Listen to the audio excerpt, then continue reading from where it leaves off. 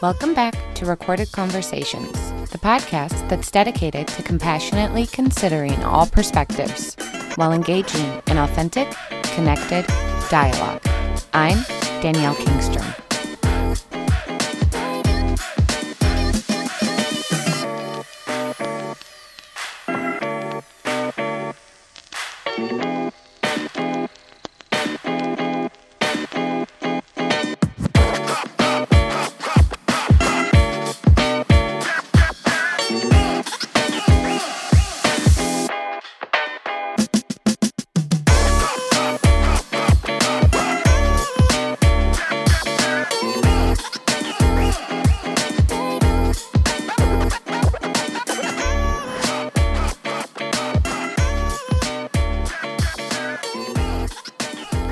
Last episode, I talked about how I wanted to introduce some ideas, some methods, some practices, some exercises that would help an individual sort through the mess of the purity culture narrative and could help a person learn how to embody their erotic self and kind of recalibrate what they know about their sexual identity, examining their sexual orientation, evolving an erotic epiphany. And so today I wanted to talk about one of the major tools that is often used to perpetuate these fear-based narratives. And that tool is called shame. And with shame follows judgment. Now, Brené Brown is the go-to guru for understanding how to smash shame. And so what I'm going to do is I'm going to just take from her book, The Gifts of Imperfection, and just kind of read to you and remind you what shame feels like. That way we just have a better understanding of when we're experiencing shame. So first she says, shame is about fear, blame, and disconnection, and that shame is a full contact emotion. Men and women with high levels of shame resilience know when shame is happening. The easiest way to know shame is to cultivate an awareness of our physical shame symptoms. Brené Brown puts it like this, quote, I know that I'm struggling with shame when that warm wash of inadequacy comes over me. My heart races, my face feels hot, my mouth gets dry, my armpits tingle, and time slows down. It's important to know our personal symptoms so that we can get deliberate in our response to shame. End quote. So that is shame brought to you by Brené Brown. That's what it feels like, and I'm sure you can relate to that.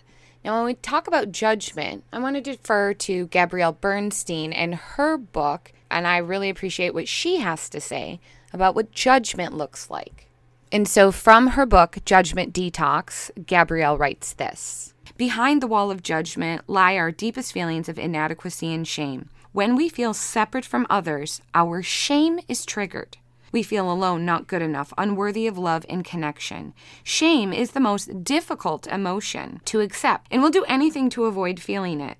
And we resist it by projecting it onto others through judgment. And then we grow to rely on judgment as a way of finding relief from our wounds. The first step in healing our shame and letting down our guard is to accept that we are not the victim of the world we see. Appreciate about Bernstein is she brings to light something that we often don't think about, that we don't consider, that we're not willing to share with the rest of humanity. And that's this. At its core, our judgment all looks the same. The fear is the same. The wound is the same. So now when we go back to the purity culture narratives and the different tools that have been used to implement all of these ideas, all of these narrow ideas about sexuality, what do you notice? Shame and judgment. Different prescriptions are doled out to us by use of shame. So if I don't want teenagers to have sex, I make it dirty. I shame people for it. If I don't want women to dress a certain way, I make a certain way of dress dirty and I shame it. And then we create these narratives and these judgments and we pass them off as our good Christian way of doing things. And we get into this habit of shaming of the body, shaming of a woman's physical forms, shaming of sexuality, shaming of same-sex and queer orientations. So there's this trend. That's what we do. We shame in the Christian religion. I'm sure it's prevalent in other religious beliefs as well. And so we need to tackle the shame, right? So we know what it looks like. We know what it makes us feel like. And we can see something here. again, what Gabrielle Bernstein says. Shame is that feeling that comes to surface when we feel separate from others. And we don't like that feeling. And so we project it onto other people in a form of judgment. So isn't that interesting? Shame is something we feel for ourselves. Judgment is the shame we project onto others. The reason religion does this, projects the judgments on people who act shamefully, is because maybe there's a fear of feeling separate from others in these sexual actions that some people do and other people don't. Doesn't that make a lot of sense when we really think about it? Why the purity culture uses these narratives? It's just a lack of understanding. It's a fear of feeling separate. And so when someone feels separate from somebody else's sexual practices, we heap shame on them. How do you deprogram from that? How do you pull that shame rot out of the system? Shame roots itself deep into the core of how we interact with all people. It kind of creates a little film over the essence of who we are erotically. And so we want to learn how to chisel that away. Shame can do a lot of damage to the core erotic essence of who we are. So layers of shame, fear, and lies are poured over us like concrete. And when we finally find a chisel to start chipping away, the lies are very easily unearthed. Those are easy to chisel away at, right? Those are just little flaky pieces of slate that we can brush off. It's the shame that's anchored in our foundation that we have a real hard time loosening up. And so when we dig down to the core of our erotic essence, it requires that we learn how to love and accept ourselves for who we are right now in this moment. Purity narratives often teach that even love for the self is selfish. Like, we're to give all the glory to God, even for this body. There's no love for yourself. You can't love yourself. You have to love God. And somehow we're supposed to know that loving God is different and separate than loving our body. And loving our body isn't what God wants of us. And so God gets all the credit for everything that we navigate through life. And we can't love our bodies. And in fact, women need to hide their bodies and be modest and cover things up and to make sure to not elicit sexual lustful ideas in men should they pass them by and they see a curve of her body, right? And so again, rejecting these ideas, we can go, this is stupid. Like, I don't agree with these ideas. I don't believe that about women, and I don't believe that I should hate my body. But if we've been under this inundation of this ignorant concept and shame has just been poured over us, it's really, really hard to make sure that we dig it all out of all of the components of our lives. And while it may not present in our day-to-day interactions and we feel confident, but maybe in the bedroom in front of our spouse, ladies, maybe you were like me once and you didn't want to be naked in front of your husband. You didn't want him to see all of that. That doesn't mean that I don't love myself, but I just hadn't worked out that part that was embarrassed or felt like what I was presenting was good enough. And so, again, this goes back to these shame ideas, even this idea that loving my body is not selfish is really hard to wrap my head around, right? And mothers, I bet, parents can relate to this, right? In that sometimes we feel selfish for wanting to give ourselves self-care, right? Like, even if that means like, I need 20 minutes in the bathtub. I don't want a kid or a cat to come in. I don't want a husband to be like, what are you doing again? You know what I mean? Like, we feel guilty for setting aside time just for ourselves because we signed up for these roles to play. We're the wife and we're the mother. That would be selfish, right? Because again, the shame idea, and that stems into these ideas of being what a husband expects and not asking questions and submitting and letting him be the boss and letting him be the teacher in the bedroom and letting his libido run the schedule of the sex and realizing that it's only about his pleasure and your pleasure is, an added bonus should you not selfishly require any further energy attention because he has to get up and go to work and he has responsibility and he takes care of you, so you don't need an orgasm, right? And so again, all of these ideas, they trickle down and root themselves into all of these different ways in which we interact even the idea of maybe I feel like this. Sometimes I am feeling myself and I want to dress up and I want to put on something beautiful and maybe hugging my body, and because I'm appreciating myself, and I get dressed and I do my makeup and I think, God dang, I'll look sexy.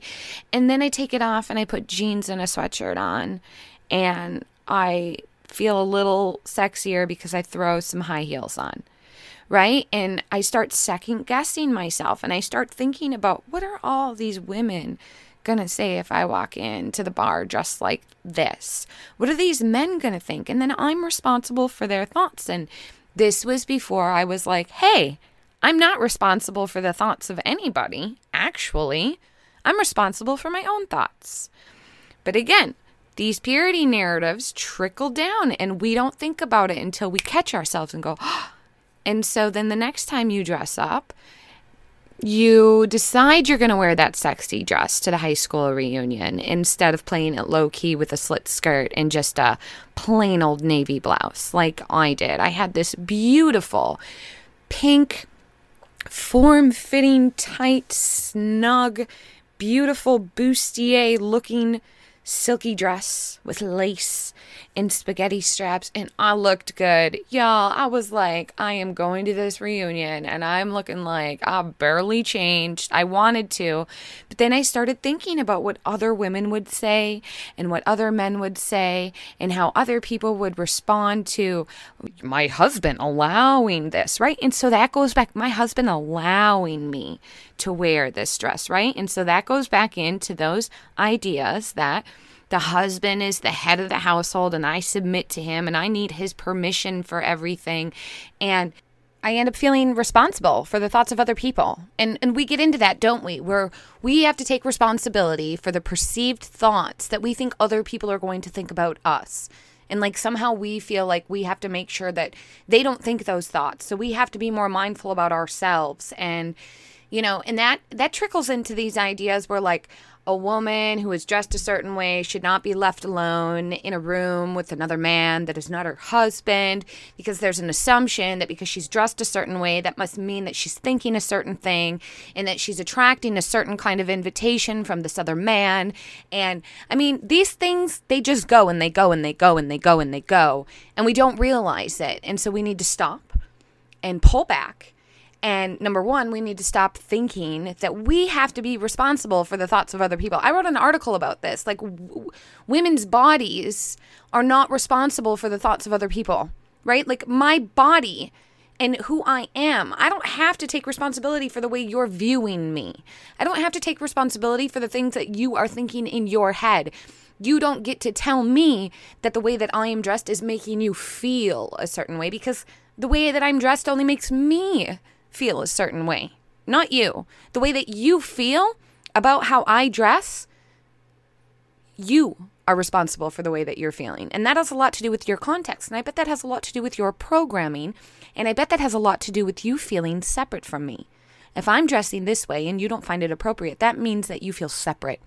If I am hanging out with another man, which I do all the time without my husband, and none of it ever leads to sex, if you are feeling something about that, which I have had people tell me, I have feelings about seeing you out in town lunching with other men that are not your husband. And I have a feeling about the way that you dress when you are lunching with these other men that are not your husband. And I have to say, look, hey, you have all these feelings, but I'm not responsible for any of them. Because we have all of these ideas and these notions that trickle down into everything that stem from these purity ideas about expectations of who you're supposed to be, without any consideration of asking who you want to be in the first place. So what I recommend, that because we can't just verbally declare, I am free of these ideas and narratives and I won't repeat them, we find a new practice that helps us develop a clear and clarified awareness of the things that we're doing that might be that habitual programming that we don't even think about, and to spectate ourselves a little bit.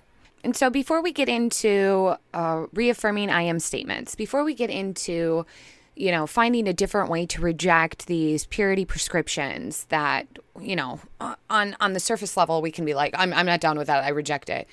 We need to develop a new image of the self. Purity culture really roots itself into us by revisioning what the self is, okay? And so that starts with, there's the separation, right? There's a separation of spirit and body.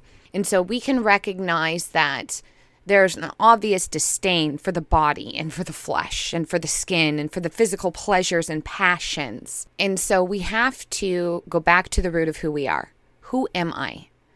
Who I am is good. Who I am is an image of God. Who I am is a reflection of love. So we need to first start with I am. I am beautiful. I am wonderful. I am perfect the way that I am.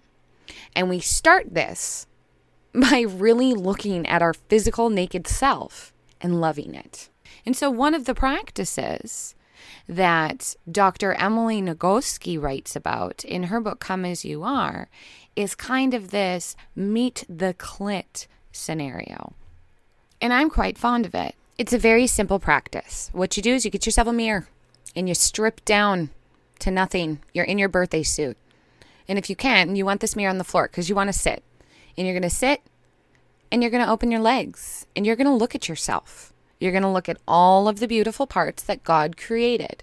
The one thing that I really appreciate when I look at my vulva is how it looks like a flower that is starting to blossom. And so just soak that in for a minute. That's a flower down there, y'all. It's a beautiful flower, a fragrant flower. And this is what I appreciate about Dr. Emily Nagoski's book, Come As You Are, is she talks about the things that, maybe women want to talk about, but we don't really talk about. And that's our smell. It's our odor. It's our pheromones. It's our fragrance. And the way that she describes it, it's woodsy, it's musky, it's sweet and it's herbaceous. And I mean, these are all the things that I think we know, don't we? And we notice that it smells differently during different times of the month and depending upon like different foods that we eat. And even our stress levels can affect the way that we smell, And I mean, men too. You can check this out. Just give yourself a whiff under the armpits once in a while when you're feeling sweaty and notice if it changes. And if it changes, I'm going to let you know it's not bad. All of your odor, all of your fragrance, all of your pheromones, all of your smells, all of your lubrications, all of your juices, these are good things. These are beautifully, wonderfully made things that we need for our body for a variety of different reasons. But what I've come to appreciate is the works of these women especially who are trying to help other women and other couples overcome these purity prescriptions that get us so locked behind doors that we can't even talk about our smells or how beautiful our vulvas look or how wonderfully magic our vaginas and our uteruses are, because we can give birth to life and we can also give birth to death. And so you're sitting in front of this mirror and you are touching yourself. You are opening up your labia. You are touching the folds. Did you find your clit? Do you know where your clitoris is? Find it. And if you need a map so that you can understand where to look on your terrain, I recommend you pick up Come As You Are by Dr. Emily Nagoski. And I recommend that you get acquainted with your clit. Our clits are magical little organs that we all need to feel blessed by, not burdened by, not disgusted by, not embarrassed by. Our clitoris is a stairway to heaven, ladies, and we should be more mindful of that. So this practice really helped me because not only do you learn what you look like, but you learn how to appreciate what you look like. You spend time, daily practices in front of this mirror, and you find new things about your body that you might have not liked before, and you teach yourself to love it. And I had an especially hard time doing this because I have stretch marks. My firstborn tore my body up. And I know I've talked about this before. And forever, I resented my body. But this technique, this just standing in front of myself and rediscovering myself and seeing who I really am as beautiful and wonderfully made, that makes all the difference. And that, if we continue telling ourselves that every day, it's going to be most beneficial to squeezing out that excess purity programming that we don't even need anymore, the ones that we can verbally reject. Now, if we can find a new way to accept our flesh and our body, if we can find a new way to understand that there is supposed to be this beautiful union between body and spirit, then these influences and these subconscious programs that we have running in the background are going to be removed. And the best part, this isn't just a looking exercise. This is a touching exercise. And that's my favorite part. I was encouraged as a young child to explore my body, to touch myself, to figure out what felt good and what didn't feel good. And I was told this at a very young age. I was 4 or 5 because my mom caught me masturbating. She wanted me to do it in private. She didn't want me to do it in the middle of the living room floor on top of my stuffed animal. And so she taught me the importance of understanding what feels good and what feels right and what brings me pleasure.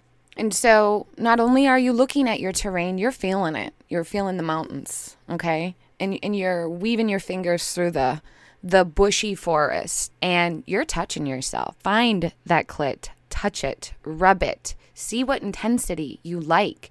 See which stroking motion you like. Do you want it circular? Do you want it up and down? What kind of pressure do you want? Only when we understand how to touch ourselves can we tell another person how to touch us. And isn't that what we're after? We're trying to figure out a way to be more comfortable with touch. We want to create new impressions of what feels good. And we want to break free of these ideas that tell us our body is bad and tell us that sex is bad. So we need to touch ourselves. We need to figure out how to bring joy to ourselves before we can have any kind of expectation that a partner can bring us joy. And this is so significantly important and very rarely ever talked about. But, and again, my mom told me this. And so I was lucky and fortunate enough to know this going into a relationship. If there was something I wanted, if there was something I didn't want, if there was something I liked, if there was something I didn't like, I had to let that be known. I wasn't going to just lay there and let someone do whatever they wanted to do to me. I was going to be a participant in what was taking place. And participating means that I'm going to guide your ass, right? I'm going to guide you. I'm going to tell you how to use your fingers. I'm going to tell you how to stroke and which intensity and how much pressure. And these are things that help us learn how to communicate everything, not just our sexual desires. But if we can get to that level where even telling our partner, baby, this don't feel good. Baby, I like when you do that. When we can get to that establishment, we create that base foundation for ourselves. That is going to help us out in the long run, because now we're going to have more confidence in telling people what we want and what we don't want, and telling people what we like and what we don't like everywhere. Whether it be what you're ordering for lunch, whether it be how you are interacting at your job every day, whether it be on what kind of creative content you want to publish and produce.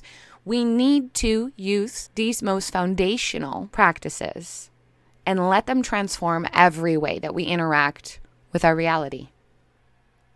So now, here's where I've taken this technique into a different level. After you have discovered that you love your body, after that you have developed a new confidence for your body, after you can look at yourself and go, fuck yeah, I'd hit that. I want you to include your partner in this practice, and that you're both sitting in front of the mirror. And you're both looking at each other. And maybe you're both touching each other. And you're watching each other give each other pleasure. There is something to be said about watching yourself receive pleasure, whether you're giving it to yourself or someone else is giving it to you. So that is my little additional oomph to that practice, and where you can make sure that you're including your partner, because I know that as much as we need to have time for ourselves and to just be able to be alone and contemplate and meditate and focus on ourselves, we also don't want to exclude our partners. And an erotic evolution needs to include your partner. It's really difficult for one person to sexually deconstruct and not the other. It can create problems. And I'm sure that if you've gone through a religious deconstruction, you've seen similar things. I know people who have become separated or divorced because this religious transformation or a rejection of prior beliefs can really create a path of challenges in a couple, especially if only one person is willing to repent and change their mind. So this is just a technique that I would recommend including your partner in so that they can feel a part of your journey and a part of your erotic evolution.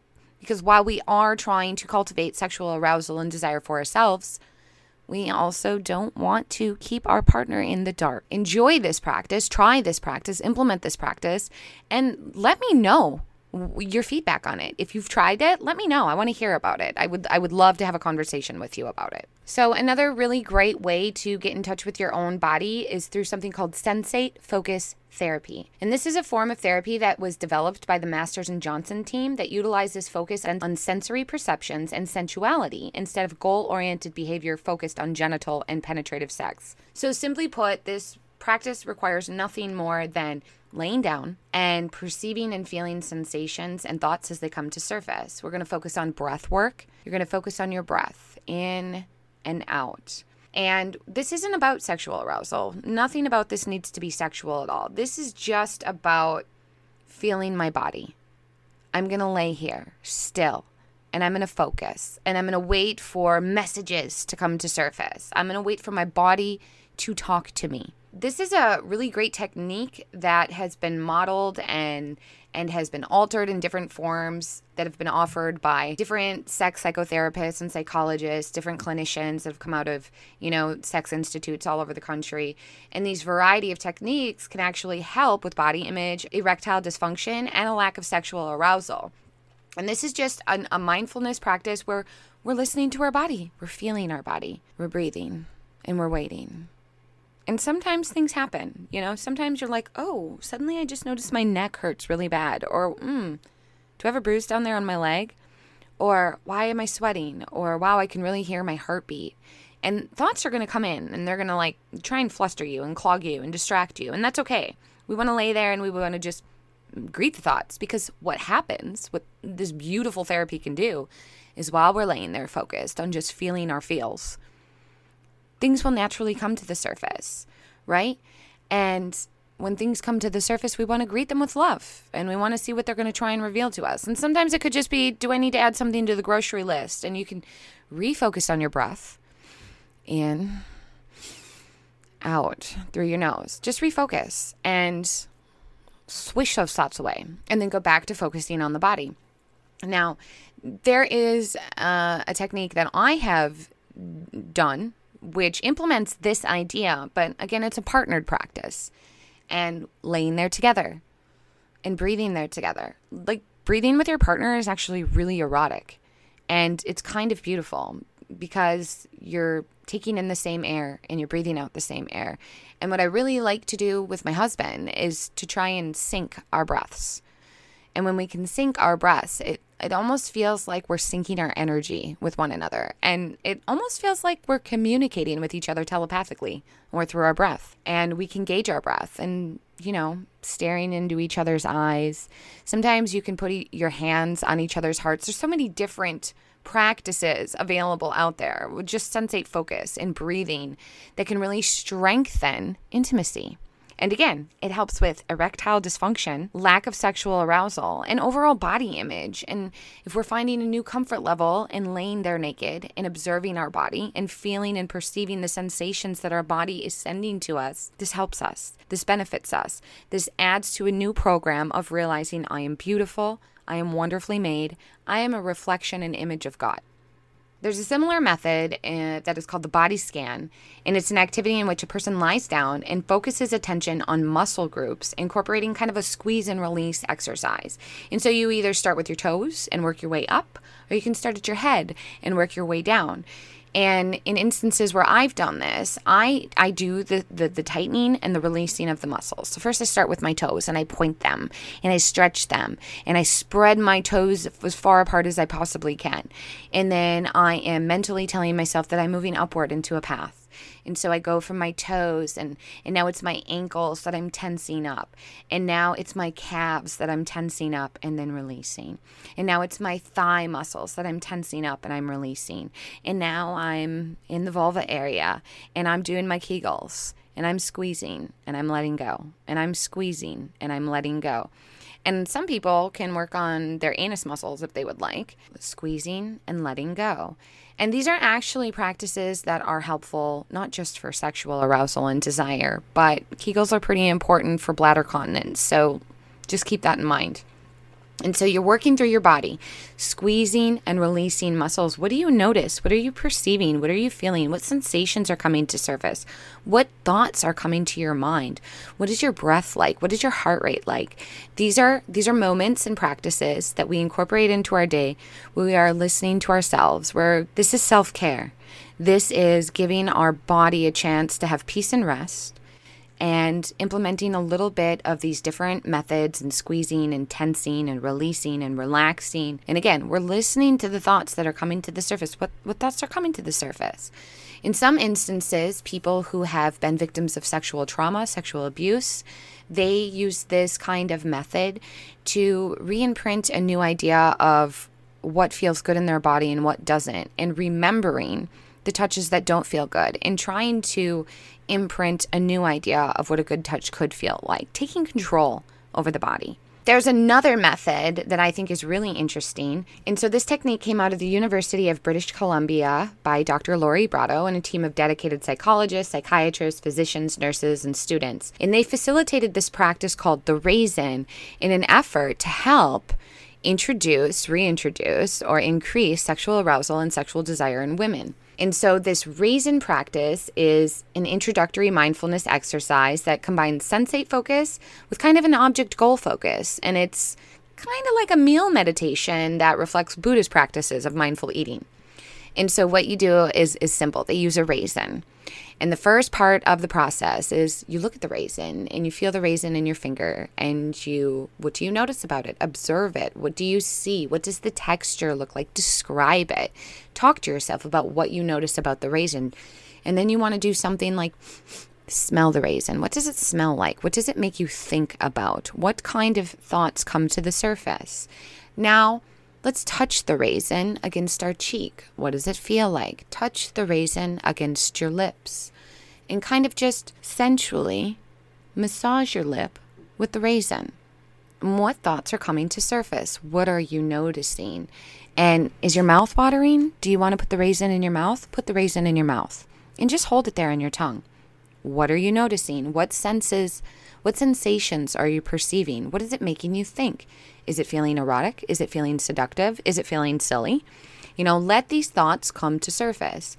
Now, after you've held it in your mouth, move it around. Move it around with your tongue. What do you notice? Start chewing on it slowly. Are the flavors just exploding in your mouth? Is it a flavor you don't like? Is it a flavor that makes you think of something? Is it a flavor that makes you think of something nostalgic from your past? I mean, when I started reading about this, I immediately started thinking about raisins, and raisins make me think about kindergarten and play and snack time and sitting with my friends, and little things can trickle up to the surface, and play with that. Just let it come to surface and think about it and greet those thoughts. And you're chewing it, and is it so tantalizing? And is it delicious? And is it flavorful? And now swallow it. Now, after this whole process is done, what are you feeling? What are you thinking? Do you feel more relaxed? And, if you don't want to do a raisin, do a grape, or do a piece of watermelon, do a strawberry. I wouldn't recommend pomegranate seeds because you're going to stain yourself. But whatever floats your boat, find a piece of food and try and incorporate this into a daily meditative practice and see if it does anything beneficial for you. Now, how is this like mindful eating? What does this have to do with the Buddhists? So to better explain that, I'm going to read something from a book called Living Buddha, Living Christ. It is by Thich Nhat Hanh. He is a Vietnamese monk, and he is a beloved Buddhist teacher in the West. He's a poet, a Zen master, and he was the chairman of the Vietnamese Buddhist Peace Delegation during the Vietnam War, and he was nominated by Dr. Martin Luther King Jr. for the Nobel Peace Prize. So you might be familiar with his work. Mindful eating is an important practice. It nourishes awareness in us. Children are very capable of practicing with us. In Buddhist monasteries, we eat our meals in silence to make it easier to give our full attention to the food and to the other members of the community who are present. And we chew each morsel of food thoroughly, at least 30 times, to help us be truly in touch with it. Eating this way is very good for digestion. Before every meal, a monk or a nun recites the 5 contemplations. This food is the gift of the whole universe, the earth, the sky, and much hard work. May we live in a way that is worthy of this food. May we transform our unskillful state of mind, especially that of greed. May we eat only foods that nourish us and prevent illness. May we accept this food for the realization of the way of understanding and love. Then we can look at the food deeply in a way that allows it to become real. Contemplating our food before eating it in mindfulness can be a real source of happiness. Every time I hold a bowl of rice, I know how fortunate I am. I know that 40,000 children die every day because of a lack of food, and that many people are lonely, without friends or family. I visualize them and feel deep compassion. You don't need to be in a monastery to practice this. You can practice at home at your dinner table. Eating mindfully is a wonderful way to nourish compassion, and it encourages us to do something to help those who are hungry and lonely. We needn't to be afraid of eating without the TV, radio, newspaper, or a complicated conversation to distract us. In fact, it is wonderful and joyful to be completely present with our food. This is a very difficult practice. Like, I literally tried to do it after I read about the raisin, and I was like, I went back to Living Buddha, Living Christ because I remembered this part that Han had written about. And I sat there and I was like, okay, I'm going to be mindful about eating today. And before I knew it, I had finished what I was eating and I didn't even get to soak and marinate in it and contemplate it. And so it's a practice that I encourage you all to try. Get that in depth with your eating. Pick one meal. And this is what Lori Brotto recommends in her book, Better Sex Through Mindfulness. And so what it is take a meal, one meal a day, try it. Even just start with a snack. You might just want to start with a snack and really be present to what you're putting in your mouth. Be present to every chew. Be present to every burst of flavor that hits your tongue. Be present to what you feel on your tongue. What sensations do you feel? Did you get a gritty bite? Did you get a little bit of cartilage? Did you get a little bit of sand on your lettuce? Whatever it is, be mindful of it and pay attention. And then extend that mindfulness outward. And consider your gratitude for what you have.